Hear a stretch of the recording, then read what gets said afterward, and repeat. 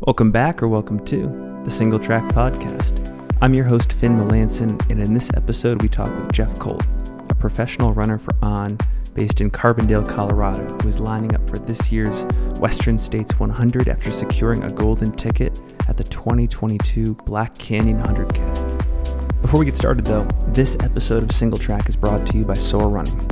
SOAR Running, that's S-O-A-R Running, are a London-based high-performance running apparel brand. Why am I excited to partner with SOAR? Well, if you're like me, you take pride in your running gear and you want the best. That's why I'm stoked about this brand. They are pushing the running apparel boundaries when it comes to producing gear that we care about, like wet and cold weather layers and racing kits. I'm also excited because they are finally moving into the trail running space. After years in the figurative lab, they have launched a trail-specific clothing line that I've had a chance to test. Specifically, their half-zip t-shirts, trail race vests, and trail shorts, all out on multi-hour runs in my backyard of the Wasatch Range. This apparel is the real deal. If you want help getting kitted out for your training and racing needs, SOAR is offering us an exclusive 20% savings at soarrunning.com. All you got to do is enter the code SingleTrack20 at checkout, but act fast. This code is only valid through June and July.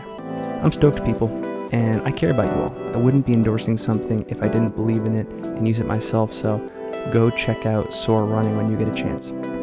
With that, let's get on with the show. Jeff Colt, welcome back to the Single Track Podcast. Thanks for having me, Finn. So, ever since our talk back in February, which I'll link to in the show notes, which gives an overview of your background in the sport, how you got your ultra running chops as a member of the Hut crew in the White Mountains, how you got your golden ticket at Black Canyon. We'll just save that for that interview if folks want to go check it out. But man, I just want to say before we get started, ever since that episode, I've been on a super Northeast kick, super inspired. Finally had a chance to talk on the podcast with Andrew Drummond, legend. Just had a pod with Ryan Atkins, another legend that's dropping after Western States, and Jack Kenzel. I don't know if you saw, but he just got a new White Mountains 100 FKT, which is just insane. I'd love to get your thoughts on that. But man, what a cool scene over there right now. I'm like, I want to get back there. Me too. I think about the Whites and I think about the North Country of New Hampshire, Vermont, and Maine quite a bit. Jack just finished, the White Mountain National Forest, like 100 miles on the AT, and finishing it has already, that already seemed to be difficult for him last summer. And so finishing it's a huge deal, but did 26 hours. And I was chatting with him afterwards and he was like, yeah, I think I can go sub 24 hours, but it's hard for people who haven't spent a lot of time in the White Mountains to understand 15-minute miles, like 4 miles per hour. Doesn't seem like a lot out here in Colorado or California or Utah. It's so hard to maintain 4 miles an hour in the White Mountains for an extended period of time. And I think he ended up 3.8 miles an hour and not quite where he needed to be to crack that sub 24 mark. But yeah, the White Mountains have a lot of amazing runners and a lot of amazing trails and stuff to run. Jordan Fields is another one, another guy to pick his brain. He's in one way, shape, or form had every FKT in the Whites, like the big ones, Pemi Loop, Prezi Traverse, Hut Traverse. Trying to cook up a couple plans with him this summer to get back and go after some fun White Mountain routes. Well, we'll have you on the pod again at some point because there's a lot more we got to talk about. But one thing I want to cover before we get into Western States material, one of the things that caused a lot of chatter from our first conversation was the emphasis you put on how much you stand each day and how integral that is to your training and your success as an ultra endurance athlete. And we actually have a fair number of new listeners to the pod since you've been on. So can you rehash some of that for potential folks who are hearing about you for the first time? Yeah, maybe I'll split it in two parts because there's an update on that. But in my fitness and my training, I try to maintain mental stability more than anything. And sometimes that means I'm not going to get out for a run in a day. And instead of beating myself up for not getting out and running, my practice has been to stay on my feet as much as possible. And if that's, 14 to 16 hours a day, that's great. You can't really fall asleep if you stay standing. And these ultra races, whether it's 100 kilometers or 100 miles, especially, you need to be comfortable standing on your feet. And at the end of the day, time on feet is the most important metric that I'm concerned with. Whether that's time on feet training, running, biking, or standing, time on feet's super important. That said, the last 3.5 months for this training block, I've probably run more than at any other period, in my training. I maintained close to 70 to 90 miles a week for the last 14 or 16 weeks, and still sprinkling in a good amount of biking in there, and also a lot of standing. But I have, I think, in some ways done a more kind of classic training block for Western States this go around. And given that this is relatively new territory for you in terms of overall volume, or maybe it isn't, but at least that I can see on your Strava, do you feel like you're absorbing it? Yeah, definitely. The big news is I tested positive for COVID last week and was totally down and out the beginning of last week, which sucked. I think I even remember seeing on your newsletter, I was in the Dallas-Fort Worth airport flying back from New York City from a wedding, and read something any Western States runners, the last thing you want to get right now is COVID. And I was I feel like I might be getting COVID. Sure enough, I did. But I think, a month ago, I did 3 workouts or 3 hard days back to back to back, in terms of just the vert and where those specific runs were in my psyche of those are hard runs. And not one of them really felt hard.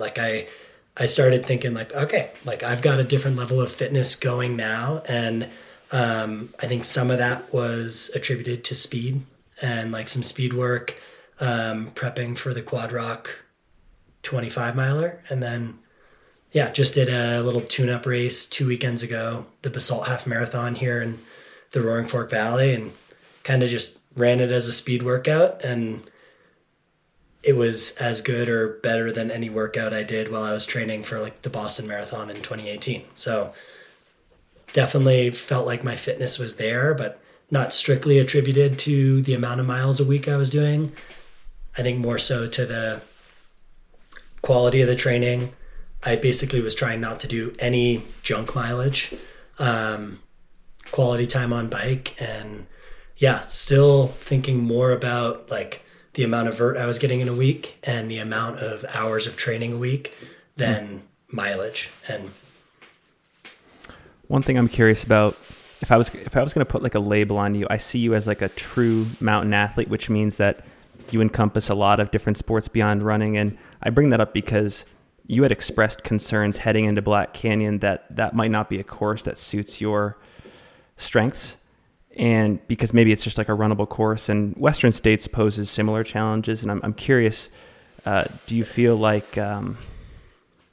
you have what it takes at Western States to be right there, in the unofficial podium, the top 10? What are you taking confidence from, given that, you just had similar concerns at Black Canyon?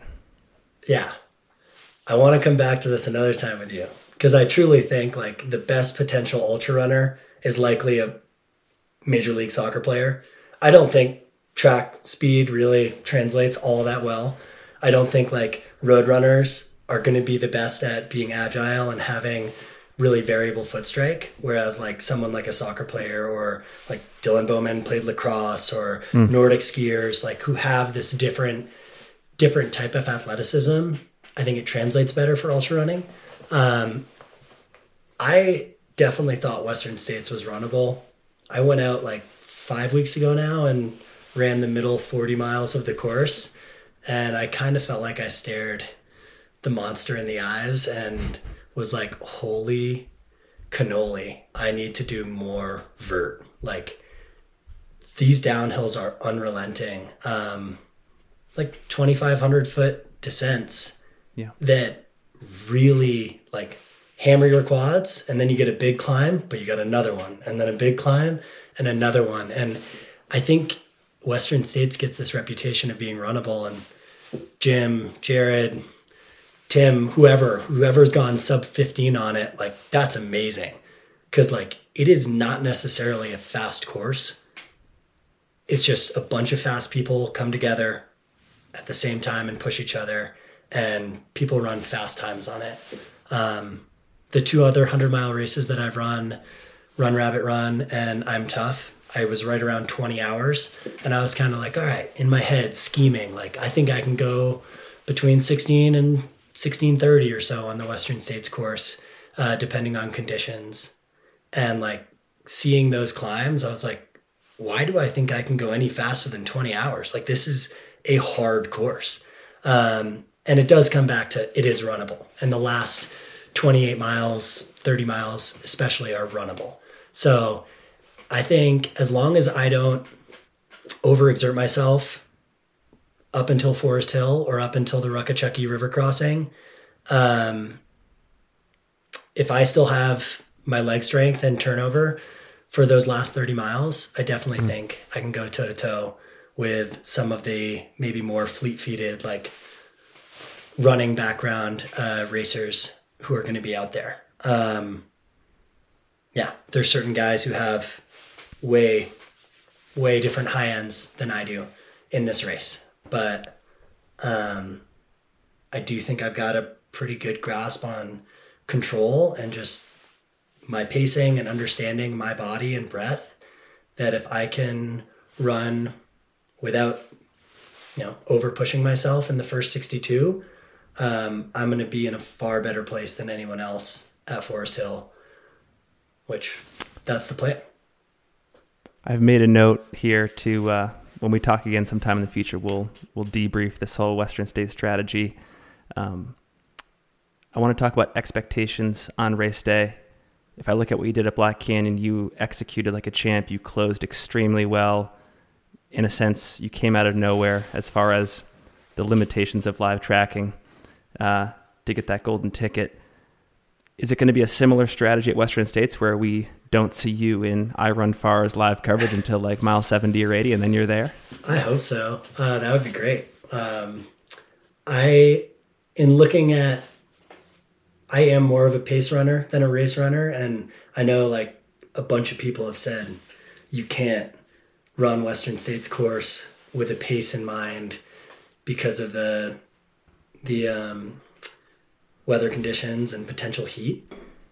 I think I can run with a pretty relative understanding of like my exerted effort and the pace I want to be. And I'm kind of eyeing that, that women's fastest time as my guidance up to Forest Hill, because it's, I think, a little bit more conservative than probably the top 20 guys will be running.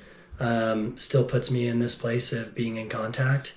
And yeah, in terms of like heat strategy, I've got aerobic fitness and I've got a good hydration plan and cooling plan. And those are the things that are going to, I think, make a big difference when it comes to 2 p.m. kind of rolling between Michigan Bluff and Forest Hill. And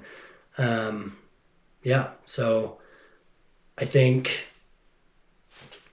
the conservative start's definitely still the play.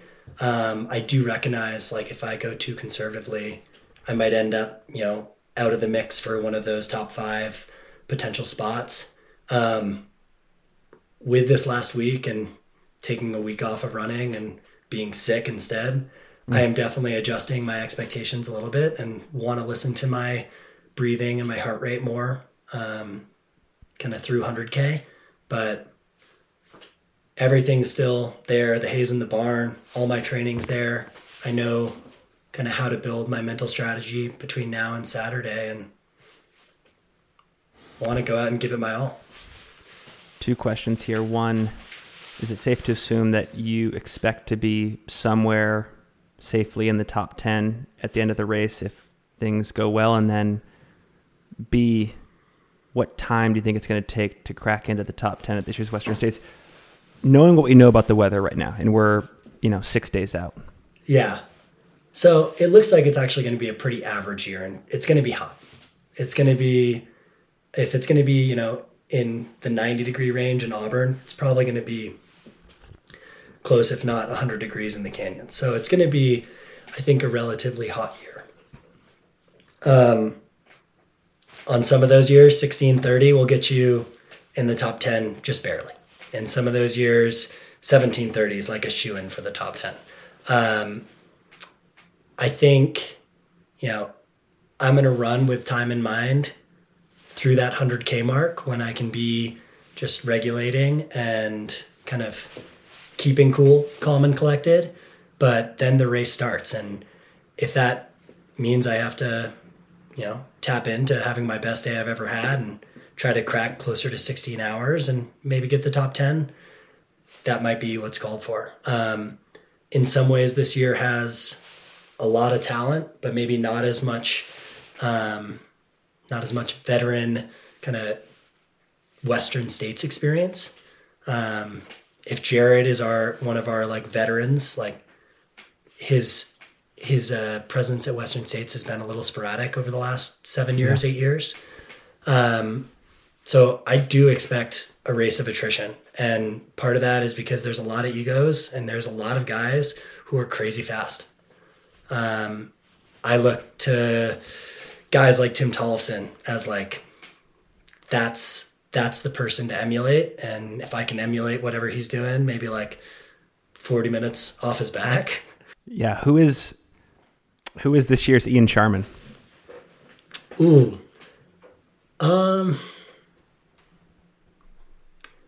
Maybe Kyle. Is Kyle scratched? Kyle's scratched. I think he broke his foot or something. Yeah. He would have been though. Yeah. Yeah. For so many years, I just looked at like Jeff Browning, Ian Sharman, Mark Hammond, Kyle Patari as like these shoo-ins for the top 10. Like all four of those guys were going to be there. None of those guys are there. So like the amount of leg speed and just like, there's a lot of money for some of these top athletes potentially be won. And, are you going to gamble to potentially crack that top 2 or top 3 to get a payout from your sponsor? Like, if you do, that's the gamble that I'm counting on you making. Because the more people who decide to go for that, the more people I'll be sweeping up. I think Alex Nichols could be the guy too. Alex Nichols is Alex back. Nichols, yeah, he's super consistent. I really like his running style, and he's certainly experienced. But yeah, it'll be an interesting day. I feel super grateful just to be getting out there and getting to actually toe the line against some of the people I've looked up to in this sport for a long time, and yeah. Well, man, you know how much I appreciate how analytically you approach the sport. So this has been fun. The last question I have for you, what does your gear look like for race day? What shoes you wearing? Pack, bottles, stuff like that? Yeah. I've been racing in the Cloud Stratus, which is actually one of On's road shoes. I'm going to race in that. I've also got the Vista, which is their kind of lighter trail shoe. I might start in the Vista, kind of a little bit of traction going up escarpment and probably to like dusty corners or somewhere in that kind of 40 to 60 mile range, but then swap over to my like comfort shoe to take me all the way home. Do arm sleeves, which I've just been training with, but have never raced with before. As a fair-skinned ginger, the sun is definitely like one of my big competitors out there, or opponents. So hat, sunglasses, arm sleeves. I'll be picking up a vest, likely either like Michigan Bluff or Dusty Corners. And basically that vest is just full of ice. I like ice in the vest. It keeps me a little cooler. I'll do 2 handhelds from the start. And then once I pick up the vest, probably 2 bottles and a 3rd bottle in the back. I think a huge thing that I'm going to focus on is keeping my face and my hands like wet. I don't want them to dry out. I want to feel like there's energy and like rejuvenation. Dry dry baked skin is like just recipe for continuing to cook in the sun. So, Ultimate Direction set me up with some bottles and vests, and On's got me covered on the rest of the gear. So, hopefully stay cool and fast out there. Well, we will make sure to plug all of your social media in the show notes. Is there anything else you want to leave the audience with before we go here? Be grateful for your health. Perfect. I'm grateful for mine right now. Yeah. Well, Jeff, thanks again. Stoked to watch your race on Saturday, and not expecting to see you in iRunFar's coverage until later in the day, which I think is a good thing. Hey folks, I hope you enjoyed that conversation. And before you leave, if you are a new listener, I have a favor to ask. Could you leave a rating and review of this show in your podcast player? If you could, it would mean a lot to me because it helps more passionate trail runners like yourself discover this show. Regardless, I really appreciate your time. Thank you so much for listening. We will be back soon with many more interviews around Western states. Until then, I'm your host, Finn Melanson, and you have been listening to the Single Track Podcast.